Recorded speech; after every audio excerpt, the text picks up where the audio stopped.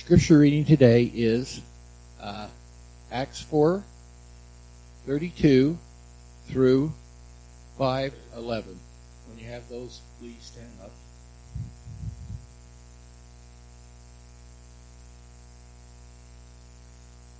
And the congregation of those who believed were of one heart and one soul, and not one of them claimed that anyone belonged to him was his own, but all things were common property to them. With great power to the apostles were given testimony to the resurrection of the Lord Jesus, and abundant grace was upon them all. For there was not a needy person among them, for all who were owners of land would sell them and bring the proceedings of the sale, and lay them at the apostles' feet, and would distribute to each as any had need. Now Joseph, a Levite, of Cyprian birth, who was also called Barnabas by the apostles, which translated means son of encouragement, and owned a tract of land, sold it, and brought the money and laid it at the apostles' feet.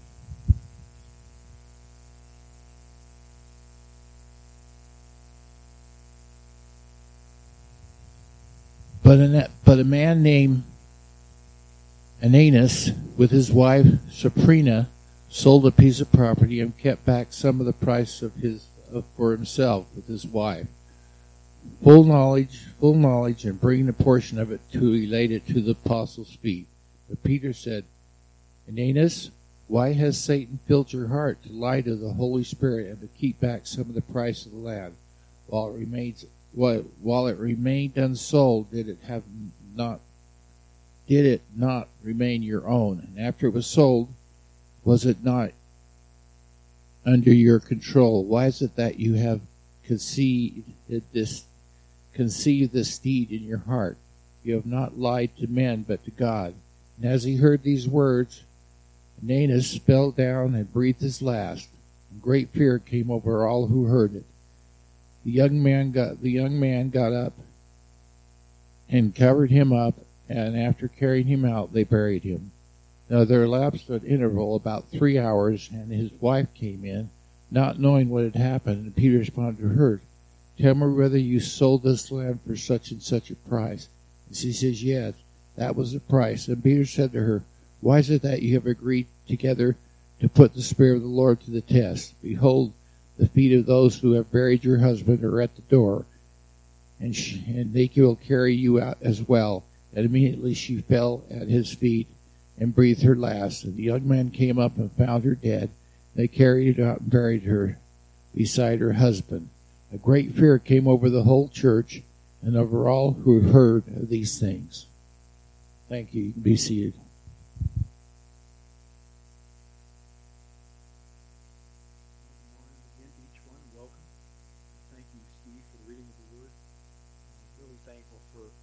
Sunday school classes. Thank you for Ron. Thankful for Ron taking the humans and for Patrick with the adult Sunday school. We had a wonderful time this morning, and just thinking how blessed we are in this church with the men we have to teach the Word. It's been a joy. This is Don. You're signaling me. Do I need to abandon this and go to something else? You can hear me? Is it coming through the speaker? Oh, okay.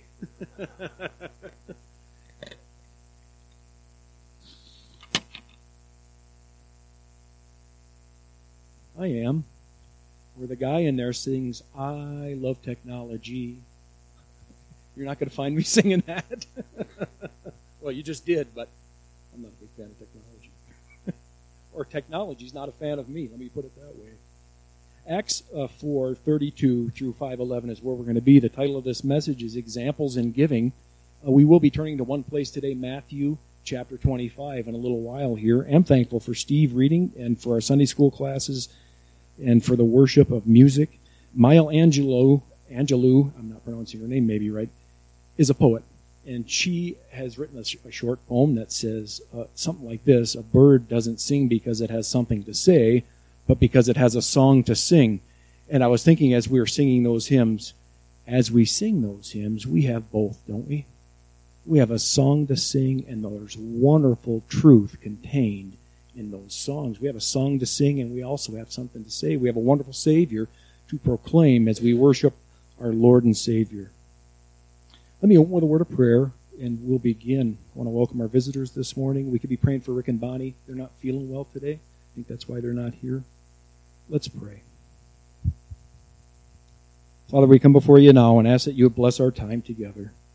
We've come into this place from all kinds of different backgrounds, different situations throughout our week, Father, and we pray that you would just remove distractions now. Help us to look into your word. Would you show us things that we otherwise could not know or would not know? Remind us of things that we've known for a long time. Keep me from saying anything I should not say. May you be pleased with what is proclaimed and our response to it. I want to thank you in advance for what you're going to do today, Lord. Thank you for your word. Thank you for your people. In Jesus' name, amen. I don't know if you're any kind of a car guy. You don't have to be to understand batteries have both a positive and a negative terminal, right? A positive post and a negative post. You can put batteries in series or in parallel, and when you do that, if you put them in series, you can increase the voltage. If you put them in parallel, if you wire them right, you can increase their amperage. I was working with my uncle years ago in the tire business, and we were working on some heavy equipment to do some tire work, and it was really cold out, and we had a mechanic come with a welder to jumpstart a scraper, a road scraper. I don't know if you know what that is. It's a big piece of equipment. And he turned up the juice too high, or he connected the terminals wrong or did something. Anyhow, he blew the batteries out of this. Boom, boom, boom. He blew the batteries out of this scraper. I don't know why I'm sharing that with you, but the point is batteries have both a positive and negative terminal, and you need both to start something. You need both. This portion of Scripture that Steve has read for us contains both positive and negative examples. Both positive and negative examples. If you'll look at verse 33 with me for a minute, it has this to say, and Ron, thanks for that introduction. This is a wonderful picture of the first century church, and what a joy it is to have any of that contained in a local church. Hey, the congregation was of one heart and one soul. And in verse 33, and with great power the apostles were giving testimony to the resurrection of the Lord Jesus, and abundant grace was upon them all. Notice in verse 33, there's great power and great grace. The word great there is megas. Megas, plural. And there's one more mega in our text today, and that's in chapter 5, verse 11. And great fear came over the whole church. Mega fear, or megas fear. Mega grace, mega power, and mega fear. All three of these are contained in our text today. And these are marks of a Spirit-filled church. I believe that to be the case. These are marks of a Spirit-filled church. Mega power, mega grace, and mega fear. Last week, we discussed the purifying effects of persecution. Persecution on the church, persecution from without, the pressure from without. We see that in the videos that Soren has been sharing with us over the last 2 weeks. There's persecution coming on the church in this place so far away, and it's causing the church to be purified. That's what they were discussing in that video. Today, we're looking at the concern the Lord has for purity from within the church. There's this desire the Lord has for purity in the church, and the important truth that what we are and what we do is fully known to Him. What we are and what we do in the church is fully known to God, to the God to whom we are going to have to give an account. Now that's heavy stuff. I was talking to Charles about this message earlier in the week, and I was letting him know I'm really struggling through this. I would love for this to be this wonderful, glowing, positive message. There's so much positive in the front side of this message. There's so much positive in this positive example. But the weighty side of it is so weighty. And it just is what it is. And so we're going to go through this and just look at it for what it is. Today we're looking at the concern the Lord has for the purity from within the church. Because what we do and what we are in the church is fully known to him, and we're going to have to give an account to him. God cares about what happens in the church. And I believe that Theophilus, which is who Acts is written to, the lover of God, Theophilus is to see by example that the Lord keeps record of what is done in the church. That the Lord keeps record of what is done in the church. The Apostle Paul, when he writes to the Romans, he gets to chapter 15 and verse 4, and he says, "For whatever things were written in the past were written for our instruction." For whatever things were written in the past were written for our instruction. Now, when he's writing that to the Romans, he's talking about the Old Testament, right? He's saying to them, whatever things were written back there were written for our instruction. Well, we have all of the Bible available to us. It was all written in the past for us, and it's all written for our instruction. Both the good examples and the bad and everything in between. All of it is for our instruction. We have before us what is obviously to be taken as contrasting examples. If you followed along as Steve read, you saw that beautiful picture of this church, and then you see Ananias and Sapphira come along, and it's just like, yuck, what are you two thinking? Why? It strikes you like that. It's heavy. But we have before us what is obviously to be taken as these contrasting examples. The church has grown to number into the thousands, and it has grown rapidly, and there are needs that are needing to be met, and as a body of believers, God has stirred in their hearts to provide for those needs, and it's a beautiful thing. It's just beautiful. The Holy Spirit is at work. And as Gomer Pyle used to say, surprise, surprise, surprise, Satan's at work too. Eh? Satan's at work too. Where the Spirit of God is at work, oftentimes Satan is there trying to mess that up. Trying to mess with it. I mentioned last week, sometimes the devil just changes tactics. Maybe strategies is the better term. I don't know. The military guy would tell me the difference between strategies and tactics, but Satan's tactics are always the same. He just recycles the same ones over and over and over again. And when this one isn't working, he goes to his next one, right? Today's text sets before us two contrasting examples, the positive and the negative, and two combating influences, the influence of the Holy Spirit and the influence of Satan, and two competing motives, one of encouragement and one of envy. The one of encouragement is a gift of the Holy Spirit. The one of envy is a deception from Satan. And if we just examine the examples and consider the influences and see that God weighs the motives, I think we can see that God cares about what happens in the church. And it's the Lord who takes account. It's the Lord who takes account of what happens in the church. God's the bookkeeper. God's the bookkeeper, and it's not only or not primarily the amount that he's keeping track of when it comes to giving and other things. It's the motive behind it. It's the motive behind it. And that's the powerful thing. That's the heavy thing here. It's not the deeds we're doing, it's the motive that God weighs behind the deed. And that gets heavy fast.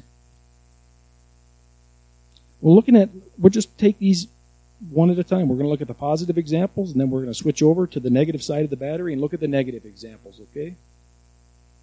So the positive, that's in verses 32 through 37, and we can clearly see these are positive examples.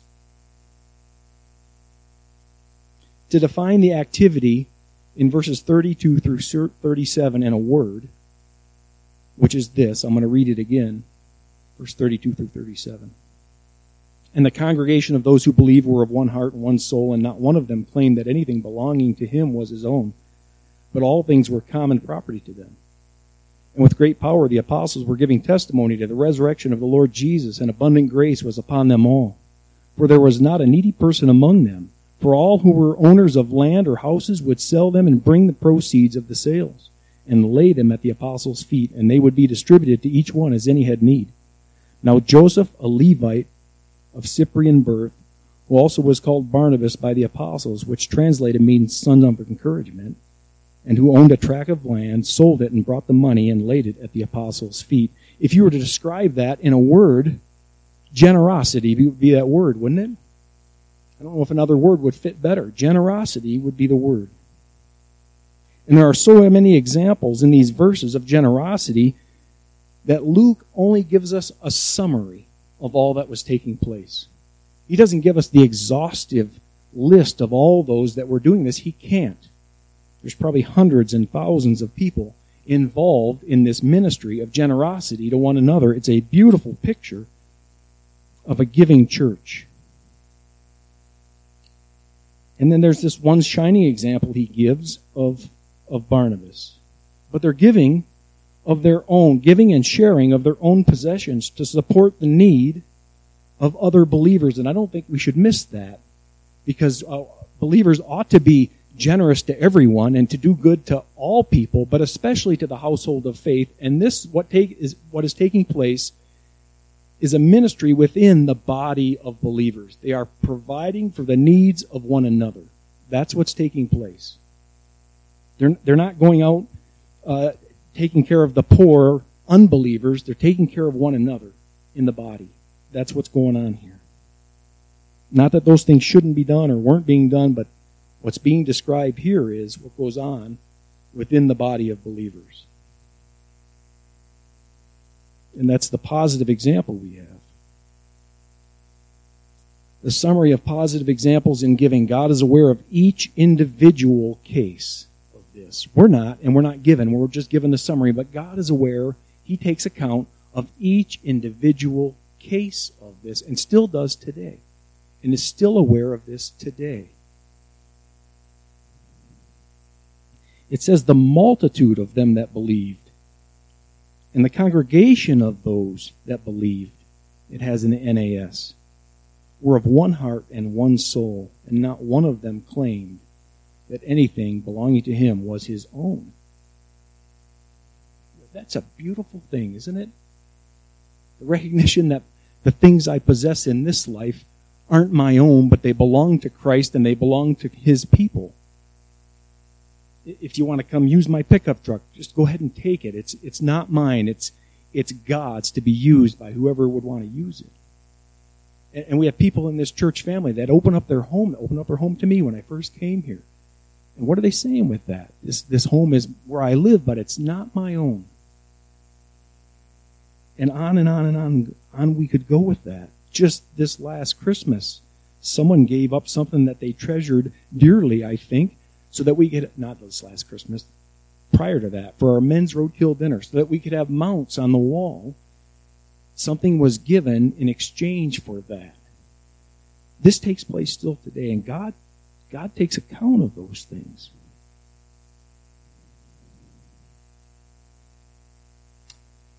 I think Luke is trying to let Theophilus and also us to know, we are to know, that this congregation is one, of one heart and one soul, he says. A new and growing community that's never existed before. They are one. And we're to picture them that way. They've been saved by grace through faith, and God has moved in their hearts to give them a genuine concern and care for one another. And the common bond is Jesus. The common bond is Jesus. Their eternal destiny is secure in Christ, but just because they are part of the body and they are secure in Christ does not mean that God does not care about how they behave. God is concerned with what goes on in the church, and he takes account of all of it.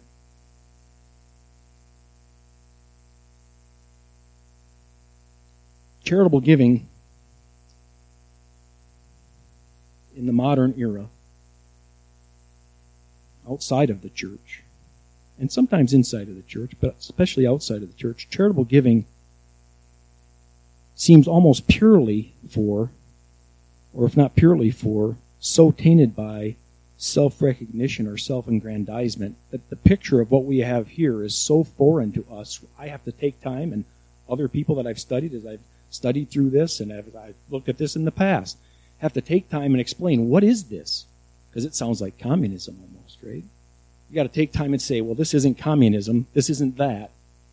This, what is going on here, is so foreign outside the church, it doesn't exist.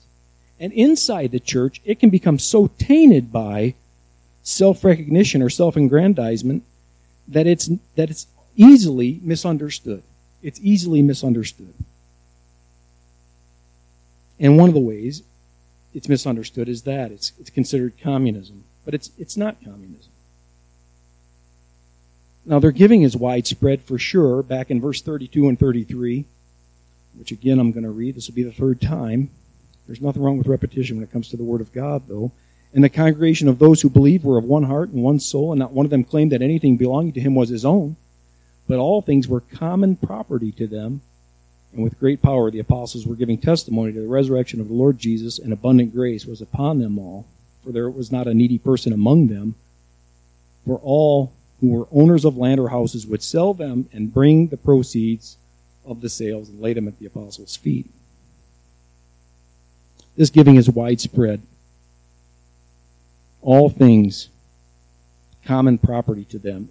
This is something that has just continued as the church began to grow. It started back in Acts chapter 2 and verse 44, where it says this, and all those who had believed were together and had all things in common. And they began selling their property and possessions and were sharing them with all as anyone might have need. This is just a continuation of the same thing, just a continuation. Only it's increasing because there's more of the people to be involved in it and a greater need. And obviously that would be the case, right? I mean, look at our church family here. We're not real big, but we have people that get sick and have needs and different things happen, and our church family comes together and tries to meet those needs. Imagine if it was 3,000 and then 5,000 men, so maybe 15 to 20,000 people, and then it's growing daily. The numbers of people that would have needs would become greater and greater and greater. So just the natural need that would take place there. But it's not communism, and what I want to say about that is because it was voluntary. It was voluntary. They did it from their own heart.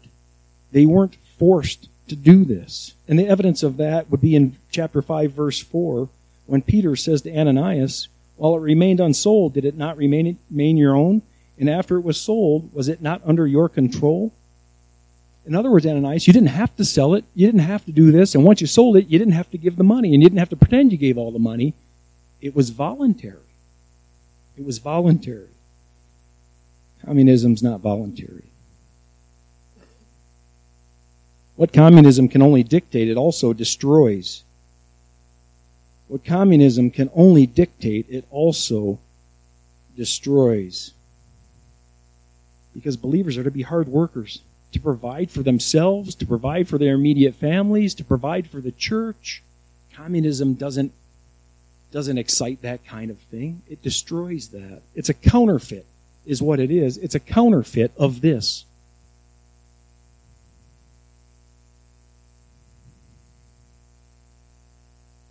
I mean, I submit to you what you already know, that there is a difference in principle and a difference in practice between this and what communism would be. Communism is a work of the state. This is a work of the Spirit in our text today. This is a work of the Holy Spirit. Matthew 25. I said we'd be turning there. Let's go there now, if you would.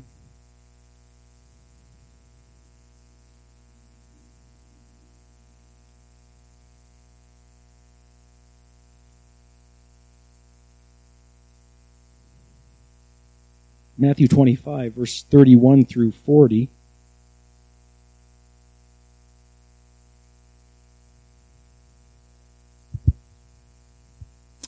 Matthew 25, 31 through 40. But when the Son of Man comes in his glory and all the angels with him, then he will sit on his glorious throne. All the nations will be gathered before him, and he will separate them from one another, as a shepherd separates the sheep from the goats. And he will put the sheep on his right hand and the goats on the left. Then the king will say to those on his right, come, you who are blessed of my Father, inherit the kingdom prepared for you from before the foundation of the world. I just got excited. That's an exciting thing, hey? For I was hungry, and you gave me something to eat. I was thirsty, and you gave me something to drink. I was a stranger, and you invited me in. Naked, and you clothed me. I was sick, and you visited me. I was in prison, and you came to me. Then the righteous will answer him, Lord, when did we see you hungry and feed you, or thirsty and give you something to drink? And when did we see you a stranger and invite you in, or naked and clothe you? When did we see you sick or in prison and come to you? The king will answer and say to them, truly I say to you, to the extent you did it to one of these brothers of mine, even the least of them, you did it to me. Then he will say to those on his left, depart from me, accursed ones, into the eternal fire which has been prepared for the devil and his angels. This is what this church is involved in. They're taking care of the needs of one another, and in so doing, they're taking care of the body of Christ, and in so doing, they are ministering to Christ himself. They're doing that very thing. Christian giving, my point is, with regard to this, Christian giving is centered in Christ. Communism is centered in something else, and it's a counterfeit. It's a counterfeit. One counterfeit or another, it's still a counterfeit. You only find this, the true thing, in the church. So it's voluntary. It's also energizing, because simultaneous to this giving going on, the apostles are engaged in the ministry of the gospel. In verse 33, and with great power the apostles were giving testimony to the resurrection of the Lord Jesus, and abundant grace was upon them all. This giving that the people were involved with enabled the apostles to continue ministering the gospel, and that was the important thing. That was the main thing. That was the central thing. The other thing was a part of what was going on, but the gospel was the central thing, and they kept it that way. And the church continued to grow. It didn't substitute the gospel of Christ with a gospel of a welfare program or something like that, or a social justice program or something like that. They didn't substitute the gospel for that. The gospel stayed central. And then, in a lot of ways, the giving was centralized as well. Verse 34, and there was not a needy person among them, and all who were owners of land or houses would sell them and bring the proceeds of the sales and lay them at the apostles' feet, and they would be distributed to each as any had need. It was centralized giving in a lot of ways, and centralized distribution. There was not an attempt for a competing influence. There weren't a whole bunch of Christians running around trying to thwart the main purpose of the church, which was the presentation of the gospel and the building up of the body of Christ. It wasn't a scattered thing. It was centralized. They weren't out starting other churches with competing doctrines. Again, the gospel was central, and the apostles' teaching was accepted. And later in the New Testament, the distribution to the poor and the widows is given even more structure than this, because it was needed.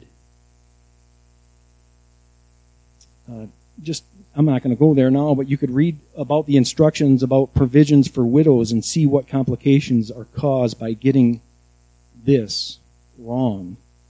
If you want to look in 1 Timothy chapter 5, you'll see it still happen today. If you get this giving thing wrong, you can actually give someone a crutch who doesn't need a crutch. You can promote something unhealthy in someone. There is a way in which giving actually hurts. It becomes a stumbling block to someone instead of a blessing to them.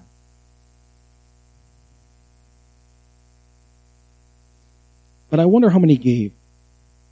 It talks about all these people giving to one another. They didn't consider their property their own. It would be hundreds or thousands gave. And since then, millions have given. And God cares about that, and He's able to keep a record of all that had been given and the motives behind the giving. Every motive. He knows. Jesus himself noticed the widow and her 2 mites. The Bible tells us that God loves a cheerful giver. So much giving. Who would keep track of it all? And I'm submitting to you today, the Lord is taking account of all of it. He's taking account of all of it. He cares about what goes on in the church.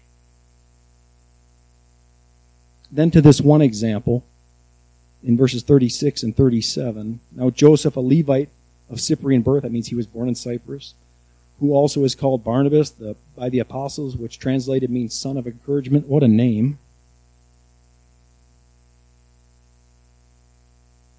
Who owned a tract of land, sold it, and brought the money and laid it at the apostles' feet. It must have been a big chunk of land. He's singled out here.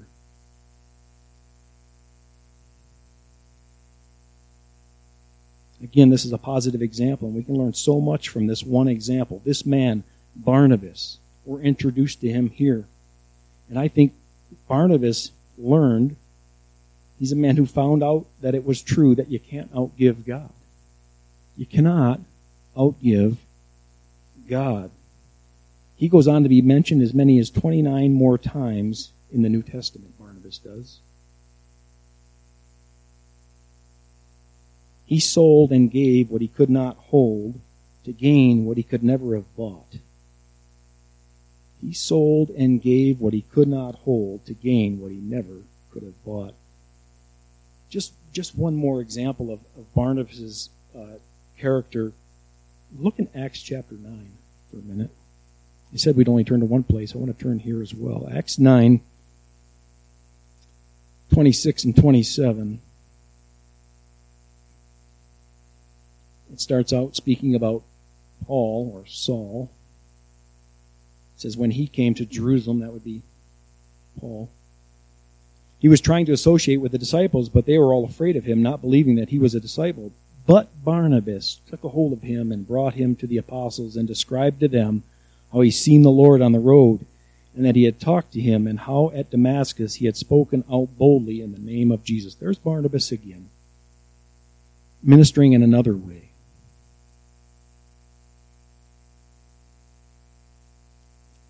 Barnabas sold and gave what he could not hold on to gain what he never could have bought. God was able to use him and continue to use him and use him and use him because his giving not only was a wonderful thing in and of itself, but it was with the right motive. He was trying to encourage the church and encourage others to give as well.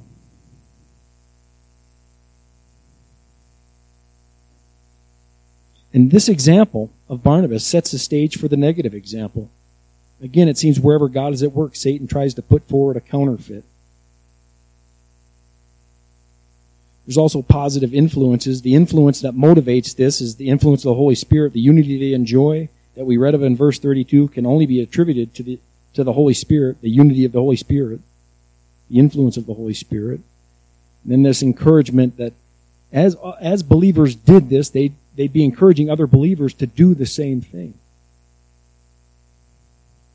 Again, pure motives, motivated by the need, motivated by love. And God weighs motives. He knows the motives. Proverbs 16:2 says, all the ways of man are clean in his own eyes, but the Lord weighs the motives. If you've walked with the Lord any length of time, and I know many of you, maybe most of you have, you know what I'm talking about. The Lord weighs our motives. He weighs our motives. We recognize He knows. All right, now let's go to the other battery post. Let's try to connect the negative battery post and try to tighten that down. Because we are to know that God cares about what happens in the church and that the Lord is taking account of all that goes on. And the Bible gives us examples of failure also for a reason. In 1 Corinthians 10, in a couple of places it says these things happen to them as examples. We have examples of failure in the Bible as well. So the negative examples in giving. And if you were to describe this negative example that we're going to look at in chapter 5, verse 1 through 11, that we've already read, that you're probably familiar with, and your mind is already ahead of where my mind is at, if you were to describe that in a word, it wouldn't be generosity, it would be hypocrisy, wouldn't it? It would be hypocrisy. Pretending to be what you're not. Or to do what you don't. I want to make a distinction here, and this is not original with me, but it's a good distinction to make. Hypocrisy is not trying to be or trying to do and coming short. It's pretending to be, or pretending to do, and not really being or doing. Hypocrisy is not trying to be something you're not, because we're all doing that. If hypocrisy was trying to be something we're not, we know we all fall short in many ways.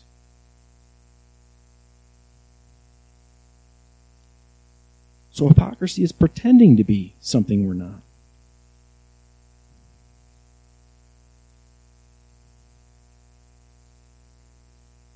And the examples of hypocrisy we have here. But a man named Ananias with his wife Sapphira sold a piece of property and kept back some of the price for himself with his wife's full knowledge, and bringing a portion of it, he had laid it at the apostles' feet. But Peter said, Ananias, why has Satan filled your heart to lie to the Holy Spirit and to keep back some of the price of the land? This is a husband and wife. One of them ought to have said to the other one of them, this isn't right. They've let one another down. As a husband, Ananias, as a husband, should have been, what? Washing his bride with the washing of the water of the word, and said, no, this isn't right. And Sapphira should have been this noble woman that said, no, Ananias, this isn't right. We can't do this. But they do it. They do it. And their names are written down. Their names are written down. It's obvious they're in a position of some financial stability. They're property owners. I think they're among the assembly that is called the church. In Acts 5:11, it's the first time in Acts that the church is called the church. It's not the first time the church is mentioned. Jesus mentions that first. I will build my church. But this is the first time in Acts that it's called the church, and a great fear came over the whole church and over all who heard of these things.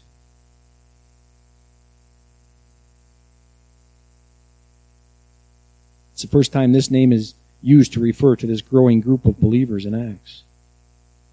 Whatever else could be known about them is not given to us, but the question does come, were these two people believers or unbelievers? Is this to be understood as tares among the wheat, or as two believers disciplined severely? That's the question. And I'll just share with you what I think who these people are. I think they're believers, and they serve as an example to all believers. I think that's who they are. I think they're believers, and they serve as an example to all believers. I think they're believers because they lie to the Holy Spirit. I think the Holy Spirit was pricking them the entire time. When they first set out and said, let's do this, and they sold the property and they were discussing how much they should hold back, I think the Holy Spirit was pricking them, saying, that's not right. And the day came and they were going to bring the money, and maybe they discussed what that would be like. And when Ananias comes into that room where Peter is sitting there, I can imagine the turmoil he must have been in, and the Holy Spirit just saying to him, don't do it. Don't do it, Ananias. Don't do it. And he does it anyway. He goes through with it anyway.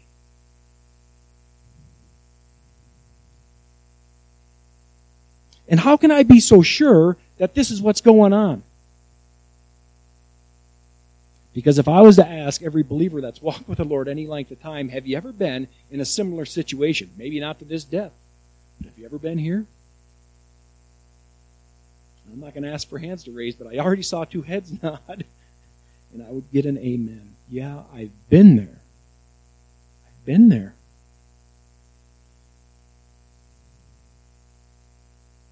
It's a dreadful place to be.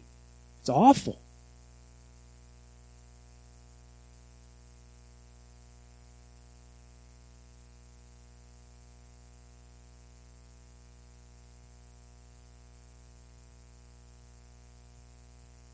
If they're not believers, there's no reason for the Lord to take them out. It doesn't make any sense.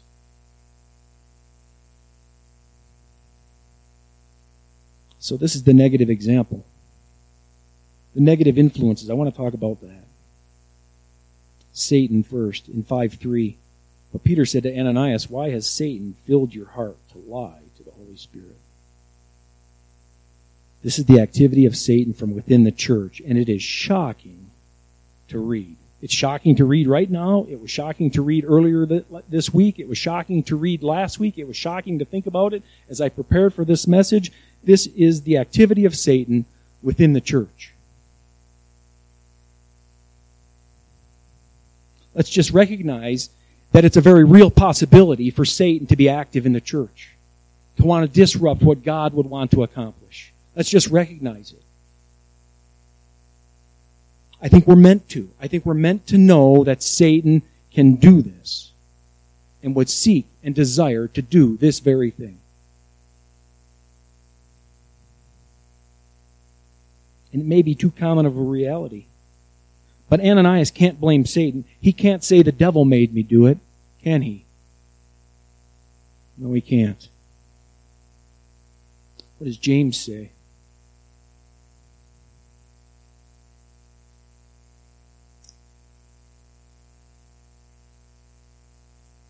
But each one is, in James 1:14, but each one is tempted when he is carried away and enticed by his own lust. Then when lust has conceived, it gives birth to sin. And when sin is accomplished, it brings forth death.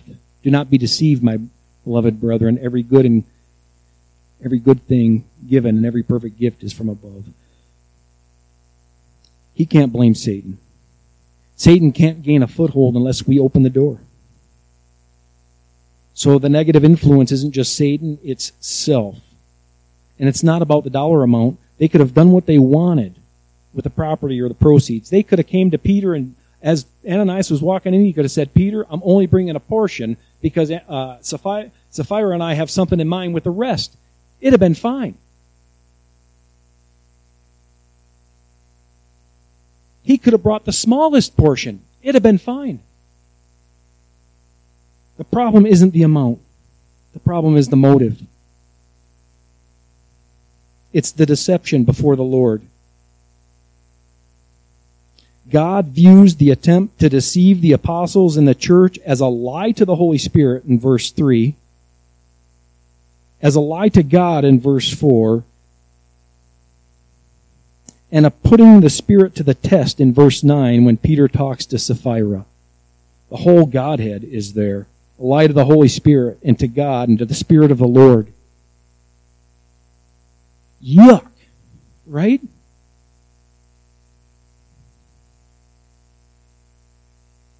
What kind of self-motivation would bring someone to lie to the Holy Spirit and to test God? It's not that complicated, is it? Pride, envy, jealousy.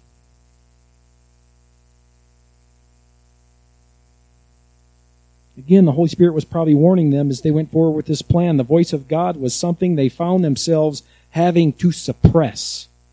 They had to suppress the very voice of God within them. That's why it's a lie to the Holy Spirit.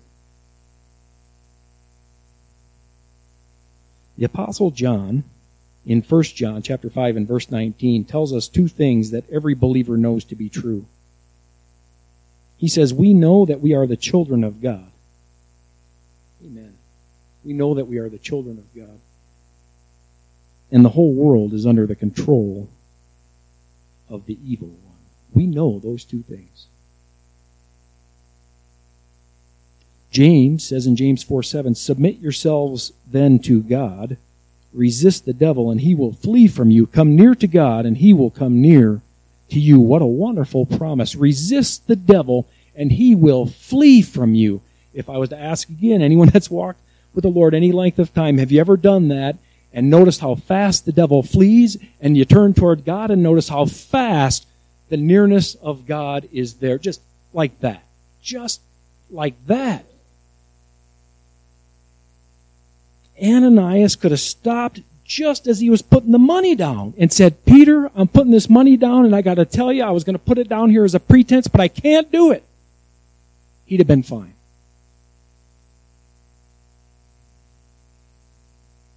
Romans 12:21 says, do not be overcome by evil, but overcome evil with good. Now the context there is different, but the principle is solid. Do not be overcome by evil, but overcome evil with good. If you feel yourself go, my point is this, it's not that complicated. If you feel yourself going this way, just stop and say, no, No, I'm just going to be honest before the Lord. No, I'm going to turn back toward the Lord and see how fast He turns it around. Again, the Holy Spirit must have been saying, don't do this. Don't do this. It must have come to them over and over and over again. Could you imagine the conflict within Ananias' heart? When Peter asks the question of Sapphira, can you imagine the turmoil she's in? What price? Is this the price? That's what he asks her. And Peter, in verse 8, chapter 5, and Peter responded to her, tell me whether you sold the land for such and such a price. And she said, yes, that was the price. I can't imagine the turmoil that's going on in her heart and mind in that very moment. Well, I can imagine it to some degree, but not to the level that she must be dealing with it. What a price to pay. No peace, no joy, no fellowship. Galatians 6:7, it says this, do not be deceived. God cannot be mocked. A man reaps what he sows. The one who sows to please his sinful nature, from that nature reaps destruction.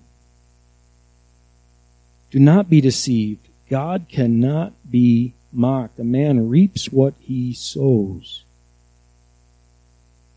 Finally, I just want to close in verse 11 and consider the influence that this event has on the rest of them and on us. It says, great fear came over the whole church and over all who heard these things. Folks came to understand that there's no pretending before God. These examples, set in distinct contrast to one another, are there for purpose. And I think the intended purpose is to teach us that God is concerned for the purity of the church, and He's aware of all that goes on, and His desire, another thing I think it teaches us, is His desire is to extend grace upon grace upon grace. Because imagine if this was standard procedure for God. How many believers would be alive in the church today? If this was standard procedure for God. Again, I think this teaches us God is concerned for the purity of the church. He's aware of all that goes on, and His desire is to extend grace upon grace.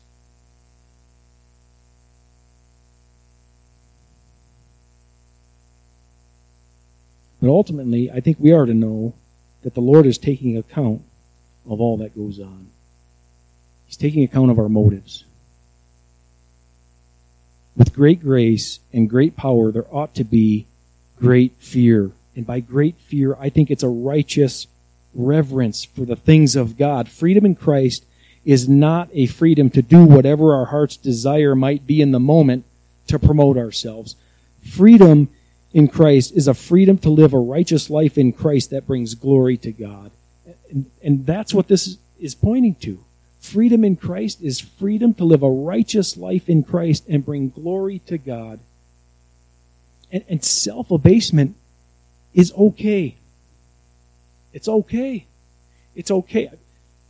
One of the most wonderful things I've heard in this building in the last year or so is Ron telling a story about a time he failed. Ron, I didn't talk to you about this beforehand. Maybe he'll tell that to you someday. But it's okay. Not only is it okay, it is healthy. It's helpful. It helps us to understand, look, we don't have it all figured out, for one thing, and we don't have it all together. We need our Lord Jesus. That's what we learned in Sunday school this morning, right? Just as you received Christ Jesus as Lord, so continue to walk in Him. And how'd you receive Him? Complete dependence, complete trust in Him. We got to close here. I'd ask you just to take a moment and go before the Lord. And look, if there's an area in your life where you got to say, Lord, I can recognize my motives haven't been pure. I recognize this could be a very cutting message. I've been in this for a while, so I've had to examine my heart. I'm asking us just to take a moment, allow the Lord to examine your heart, just between you and Him. Lord, if my motives have gotten a little off track, if I've been making my Christian life about me and how I look and about others and how they look and that, I repent of that. Help me to make it about you in your glory, okay? So just a minute. We'll just close our eyes, bow our heads. I won't even be looking at you. We'll just take a minute, and I'm going to pray, okay?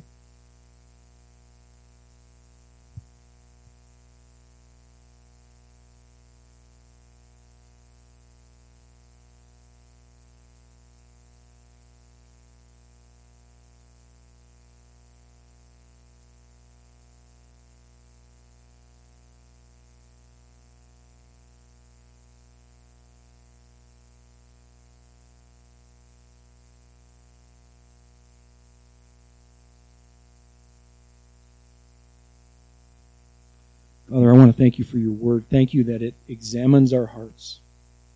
We can't know our hearts, but your word exposes our hearts for us, Lord. You open us up and you reveal to us things we couldn't know about ourselves, Father, and you purify us through your word, Father.